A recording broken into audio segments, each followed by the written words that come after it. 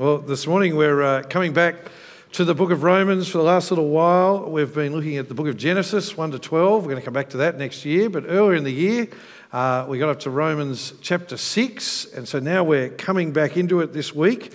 We're going to look at chapter 7 this morning. And then we're going to slow right down and look at chapter 8 over the next 3 or 4 weeks. Because it is just such a wonderful passage that we want to really delve deeply into it.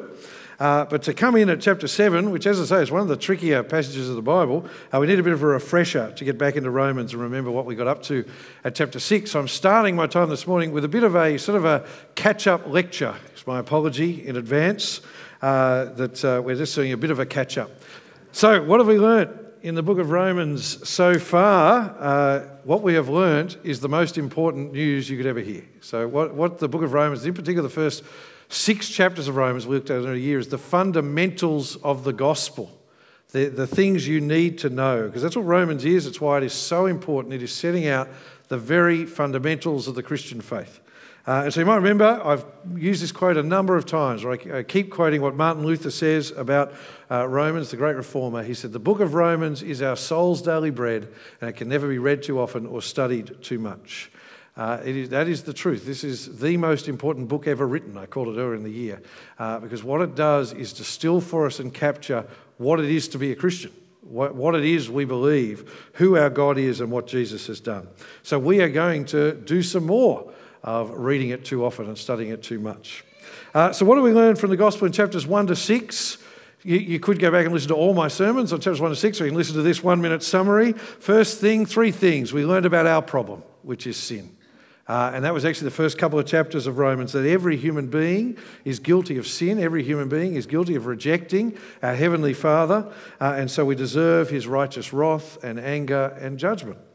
But then secondly, we learned about God's solution, which is at its heart the death of Jesus. And so we learned about some big words that end in shun, if you remember. And so I'm going to do a bit of a test now. No, I'm only joking. But the big word was, we learnt that Jesus' death is a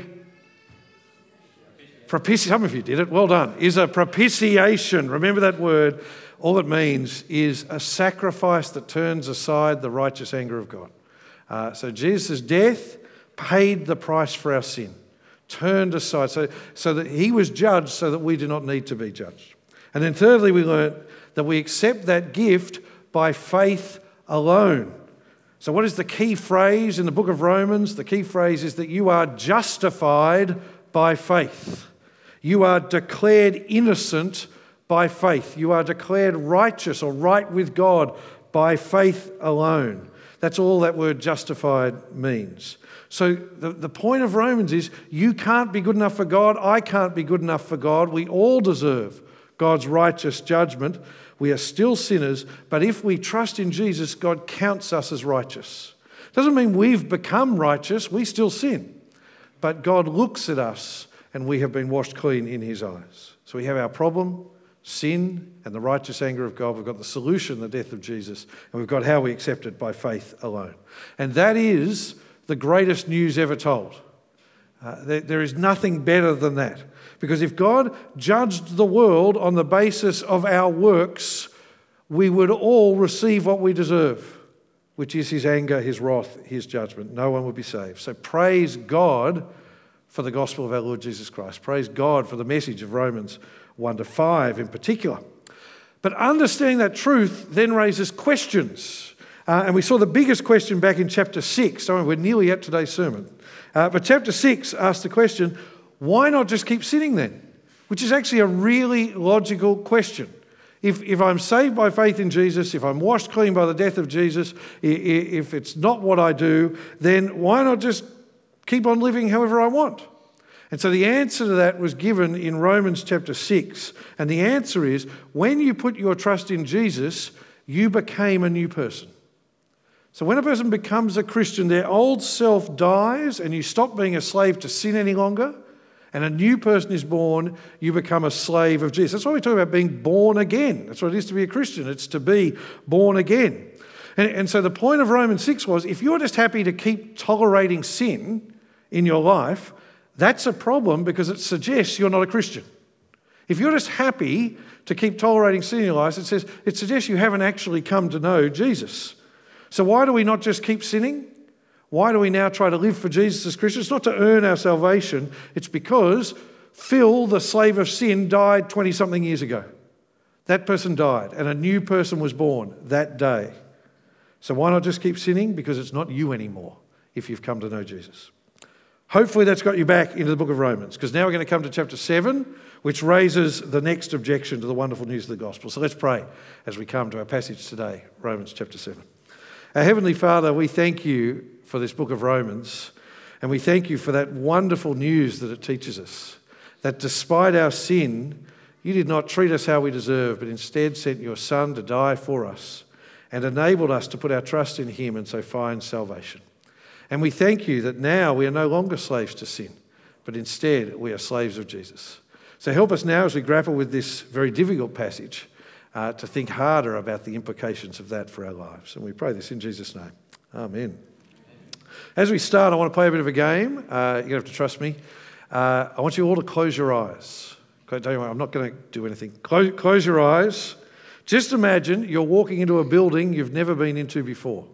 And you come into the foyer, and there are 3 doors in front of you. One has a sign on it saying, welcome.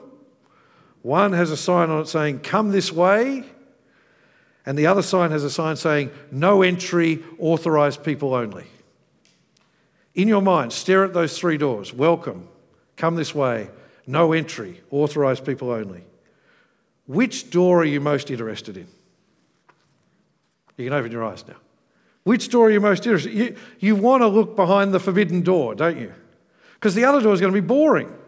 But the forbidden door is always more interesting. That's just the way it works. See, isn't it amazing how as soon as someone tells you, don't do that, you want to do it. Once something is forbidden, it becomes very attractive. I remember once on holidays, we went out for dinner with our family. They were a bit younger then. And we're sitting there in this pub having dinner, and suddenly the alarm goes off. You know, bam, bam, bam. And I look around, we better get our kids, and then one of them's not here. Oh, they're in the bathroom where there's a red button. And of course, they had to press it. And it was the alarm to say you're in trouble and it's forbidden, it becomes attractive. Tell me I can't do something even though I've never wanted to do it before, and I want to do it. And that is the problem with trying to stop sin by making laws for people. By just saying to people, don't do that, you actually make it more attractive. And this was the problem with the Old Testament law and Israel. God's law was good. It's a wonderful thing. It came from God. But when it meets sinful human hearts and we are told not to do something, it suddenly becomes the most attractive thing in the world. And that's what this chapter Romans 7 is about. It's about the law of God.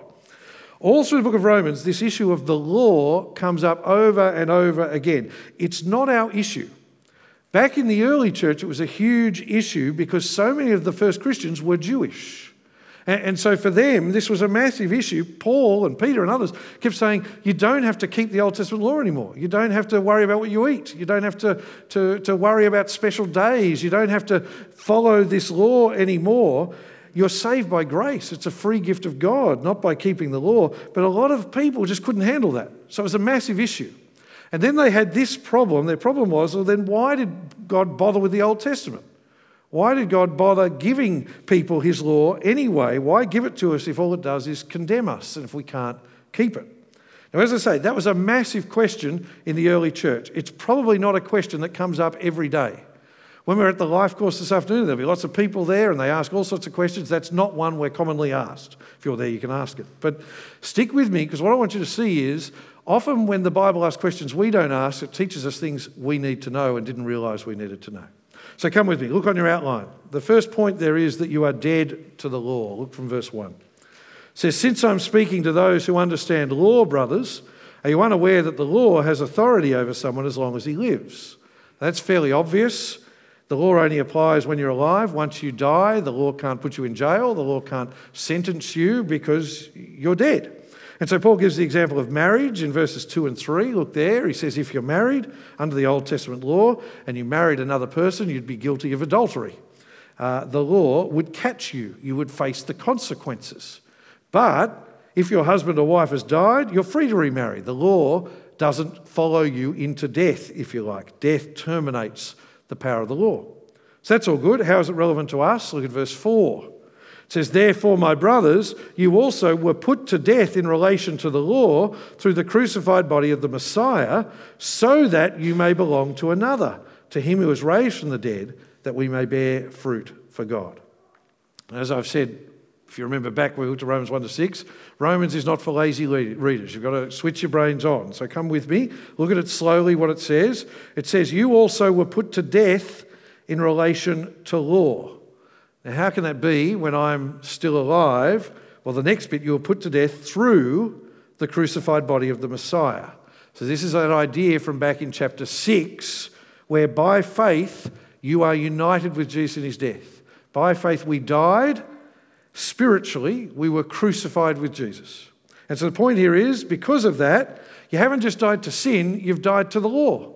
The law is no longer binding on you. It no longer applies to you. You do not have the threat of God's judgment hanging over you anymore, which is the most wonderful news in the world. See, it used to be keep all these laws or face judgment. Now Jesus has taken the punishment of the law, death and judgment of God. Jesus has taken that away. And so if you look at it again, look at the last part of the verse. It then says, so that you may belong to another, to him who was raised from the dead, that we may bear fruit for God.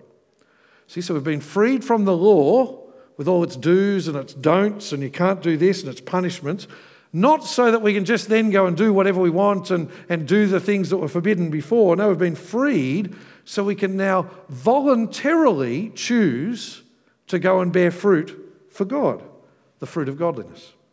So you see the way the law is, it says, do this, don't do that, or face the consequences. Keep the Sabbath, or you'll be put to death. Do not commit adultery, or you will be stoned. Don't injure your neighbour, or the same injury will be done to you. An eye for an eye, a tooth for a tooth. That's the law, but we aren't under the law anymore.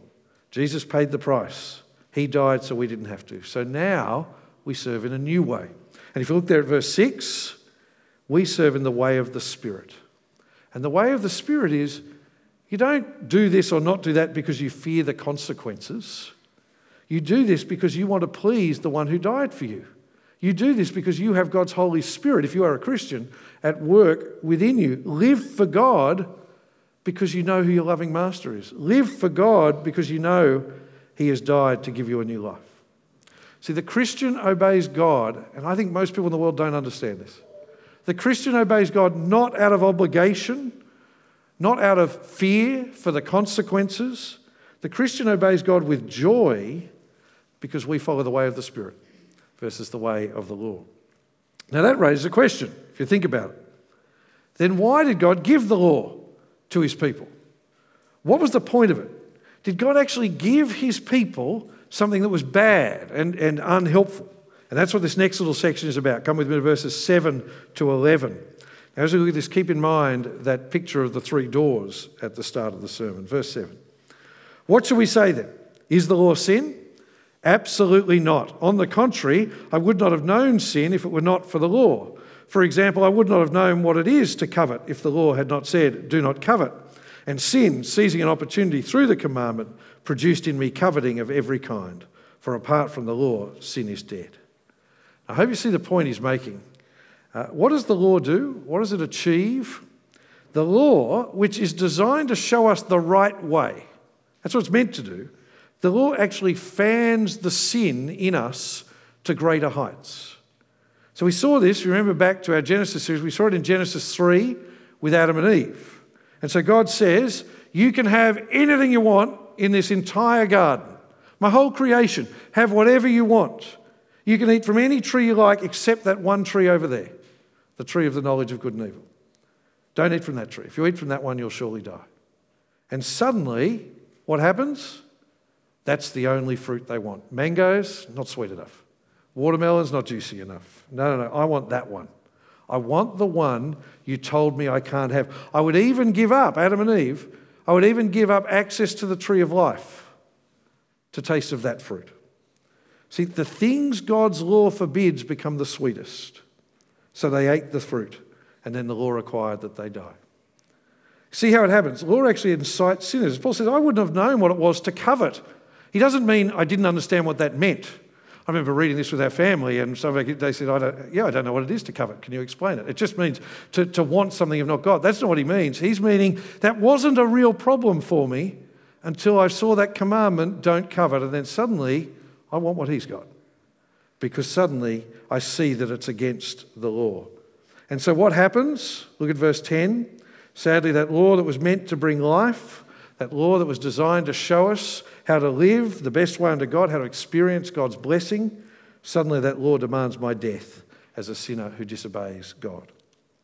That's how it worked with Adam and Eve. It's how it worked with Israel. It's how it worked with Paul. And how it works with every one of us.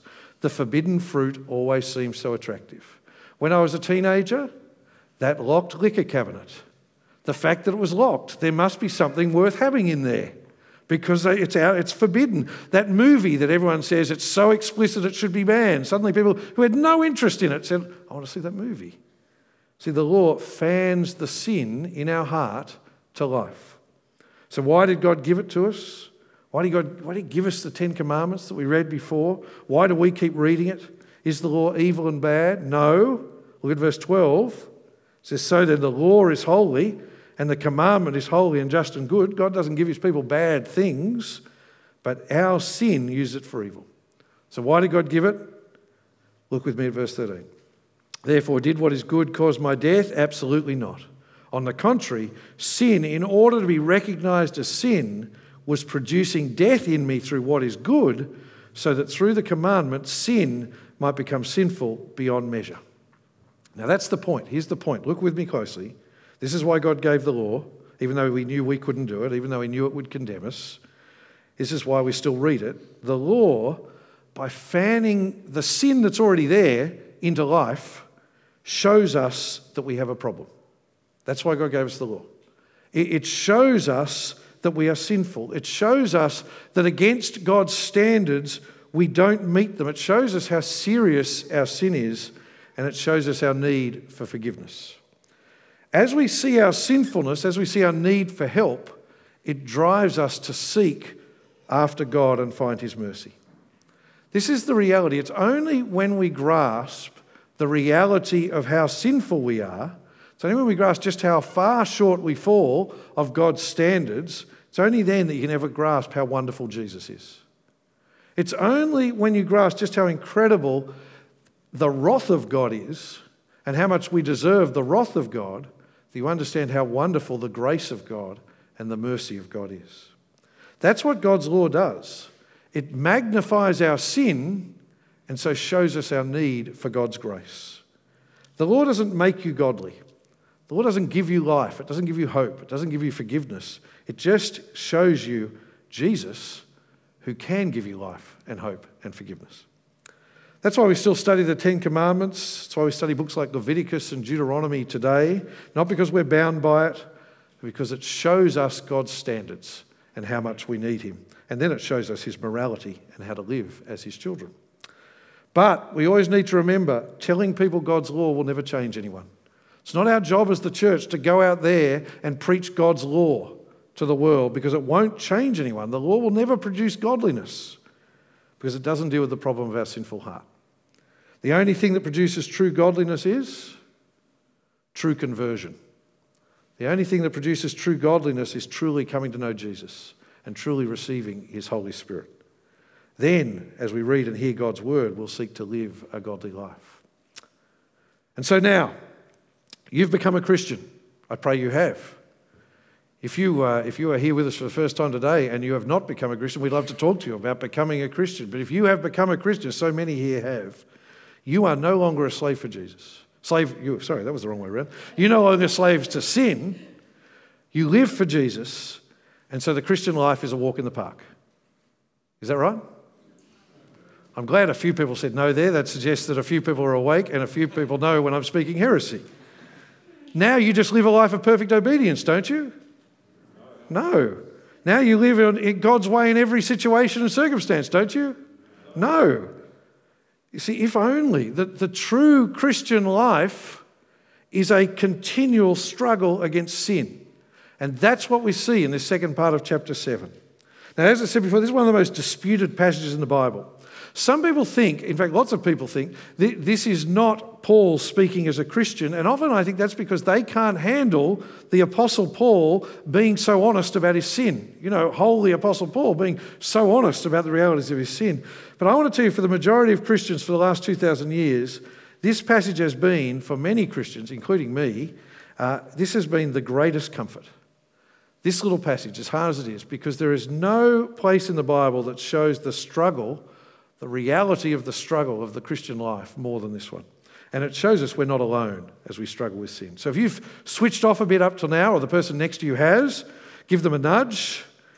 Hopefully, come back for this last part of the chapter, because I want you to know this more than anything. Look with me. I'm going to read some of the last section now. Verse 15. It says, "For I do not understand what I am doing, because I do not practice what I want to do, but I do what I hate." If you are a Christian, do you know that tension? I do. That's me every day. Or down at verse 18. "For I know that nothing good lives in me, that is in my flesh. For the desire to do what is good is with me, but there is no ability to do it. For I do not do the good that I want to do, but I practice the evil that I do not want to do." Do you know that tension? I do. As a Christian, saved by Jesus' death with the Holy Spirit in me, I am convicted of my need to live God's way every day. As I read the Word of God, I am convicted of things I need to change in my life. But as I try to do it, sometimes I succeed, praise God. And over time, I see growth in godliness where some sins are put away with and I grow in other areas. But at other times, I find myself failing.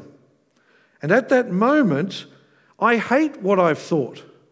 At that moment, I hate what I said to that person. I hate what I did to that person, but I still did it. Does anyone know that tension? I pray you do. It's the human experience.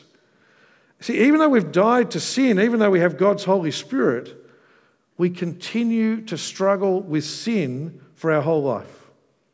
When we died with Christ, the power of sin to separate us from God died. Praise God.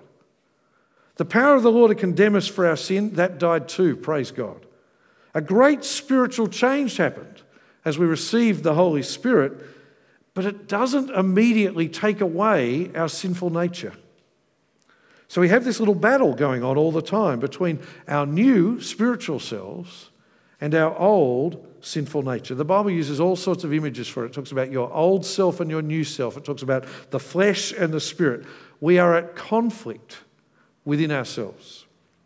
And I want to tell you that conflict is the experience of every true and sincere follower of Jesus. We get up in the morning and we devote our day to God, we read His Word and we pray for His help. But every night we then have sin to confess.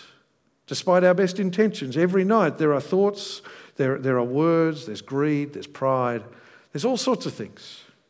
We come here to church and we hear a sermon that challenges us in some area of our life and we say, "Amen, I need to do that," and then the drive home, we sin. And it'd be easy for a non-believer to look at me as a Christian and say, "What a hypocrite," and sometimes they'd be absolutely right. But it's not as simple as that. So the Apostle Paul here is making a really important point that helps us distinguish between the sin of a non-believer, or even worse, the real hypocrisy of someone who claims to be a Christian but isn't, and the sin of a sincere Christian. And the key's in verses 16 and 17. He says, "And if I do what I do not want to do, I agree with the law that is good. So now I am no longer the one doing it, but it is sin living in me." So the difference from before you became a Christian to after you become a Christian is now you don't want to do it. Now it grieves you when you do it. Now you do it and you regret it. One commentator I read, he put it like this. He said, "Even if sinfulness is spread right through me, like some horrible cancer, even so, that is what it is. It's a cancer, not the real me anymore. It's not the person I've become in Christ." See, the fact that you struggle, the fact that you have turned to God for forgiveness and pleaded with Him to help you in your struggle, the fact that you've taken a stand against your sinfulness, the fact that you hate the fact that you sin, that is the proof that you are a Christian. It's the proof that you have the Spirit of God in you. It's the proof that the real you is not your sinful nature anymore. The picture he used here is like a war within us. Look at verse 21. He says, "So I discover this principle. When I want to do what is good, evil is with me." That is the Christian life. We live with this tension. On the one hand, we're wholeheartedly committed to the law of Jesus, to the law of God. We want to live for Jesus, but sin still impacts us. The Christian life is a fight. But that is different to before you knew Jesus. That's different to before you become a Christian, because then there isn't a struggle. Because then we don't care. What does it matter if there is no God? What does it matter if there is no Lord Jesus? You see, then we were slaves to sin, so we didn't care. So when will this struggle end? Is it going to end in 10 years' time? Is it going to end in 20 years' time? Is it going to end in 30 years' time? No. In fact, the more you mature as a Christian, the more aware you become of the struggle, because you become more aware of the reality of your sin. So what's the answer? Look at verses 24 and 25. He says, "What a wretched man I am." Makes you think of Amazing Grace, the hymn. I think that's where he got it from. "What a wretched man I am. Who will rescue me from this dying body? I thank God through Jesus Christ our Lord. So that with my mind, I myself am a slave to the law of God, but with my flesh to the law of sin." Who's going to rescue us from these dying bodies? Who will rescue us from this painful struggle? Jesus will, when he returns. Because then you will be transformed. We'll be raised, we'll be given new resurrection bodies, and we'll be free from our old selves once and for all. The Bible calls it our glorification. See, and the Bible looks forward to that day more than anything else, because it's only then, when Christ returns, that we'll be freed from that tension so that we can live lives of perfect obedience to God forever. On your outline, and it'll come up one at a time on the screen, I've shared this table that I used for teaching a doctrine course that some of you probably came to at some point back in the day, to just talk about the realities of the stages of the Christian life. So stage one is before we become a Christian. And we're a slave to sin, we're under the judgment of God, we're unable to obey God's law or please him. You might think, but hang on, when I wasn't a Christian, I could do good things, and that's true, but you can't please God, because how can you please a God you don't worship? It doesn't matter what you do, if it's not done for his glory, it doesn't please him. So that's stage one. But then when we become a Christian, stage two, we are justified. We're declared right with God. We're forgiven. We have eternal life secured. We have every spiritual blessing in Christ. But now we are in, if you're a Christian, stage three, the Christian life, where we're being sanctified, as we're growing in godliness, but it's a struggle between the spirit and the flesh. And we look forward to stage four, when Jesus returns, when we'll be glorified without sin, and we will live eternal life with no struggle, and we'll be renewed in our mind, our spirit, and our body. I hope that's helpful, just as a summary, because what I was trying to do is just capture what we've learned in the book of Romans so far as we move on. But to close, where does that leave us? Three brief final conclusions to close. First is this: if you are a Christian, you live with this tension. The Christian life is a battle. It's a fight. We're no longer slaves to sin, but we still do sin. We know that we're forgiven, but we keep struggling to do God's will.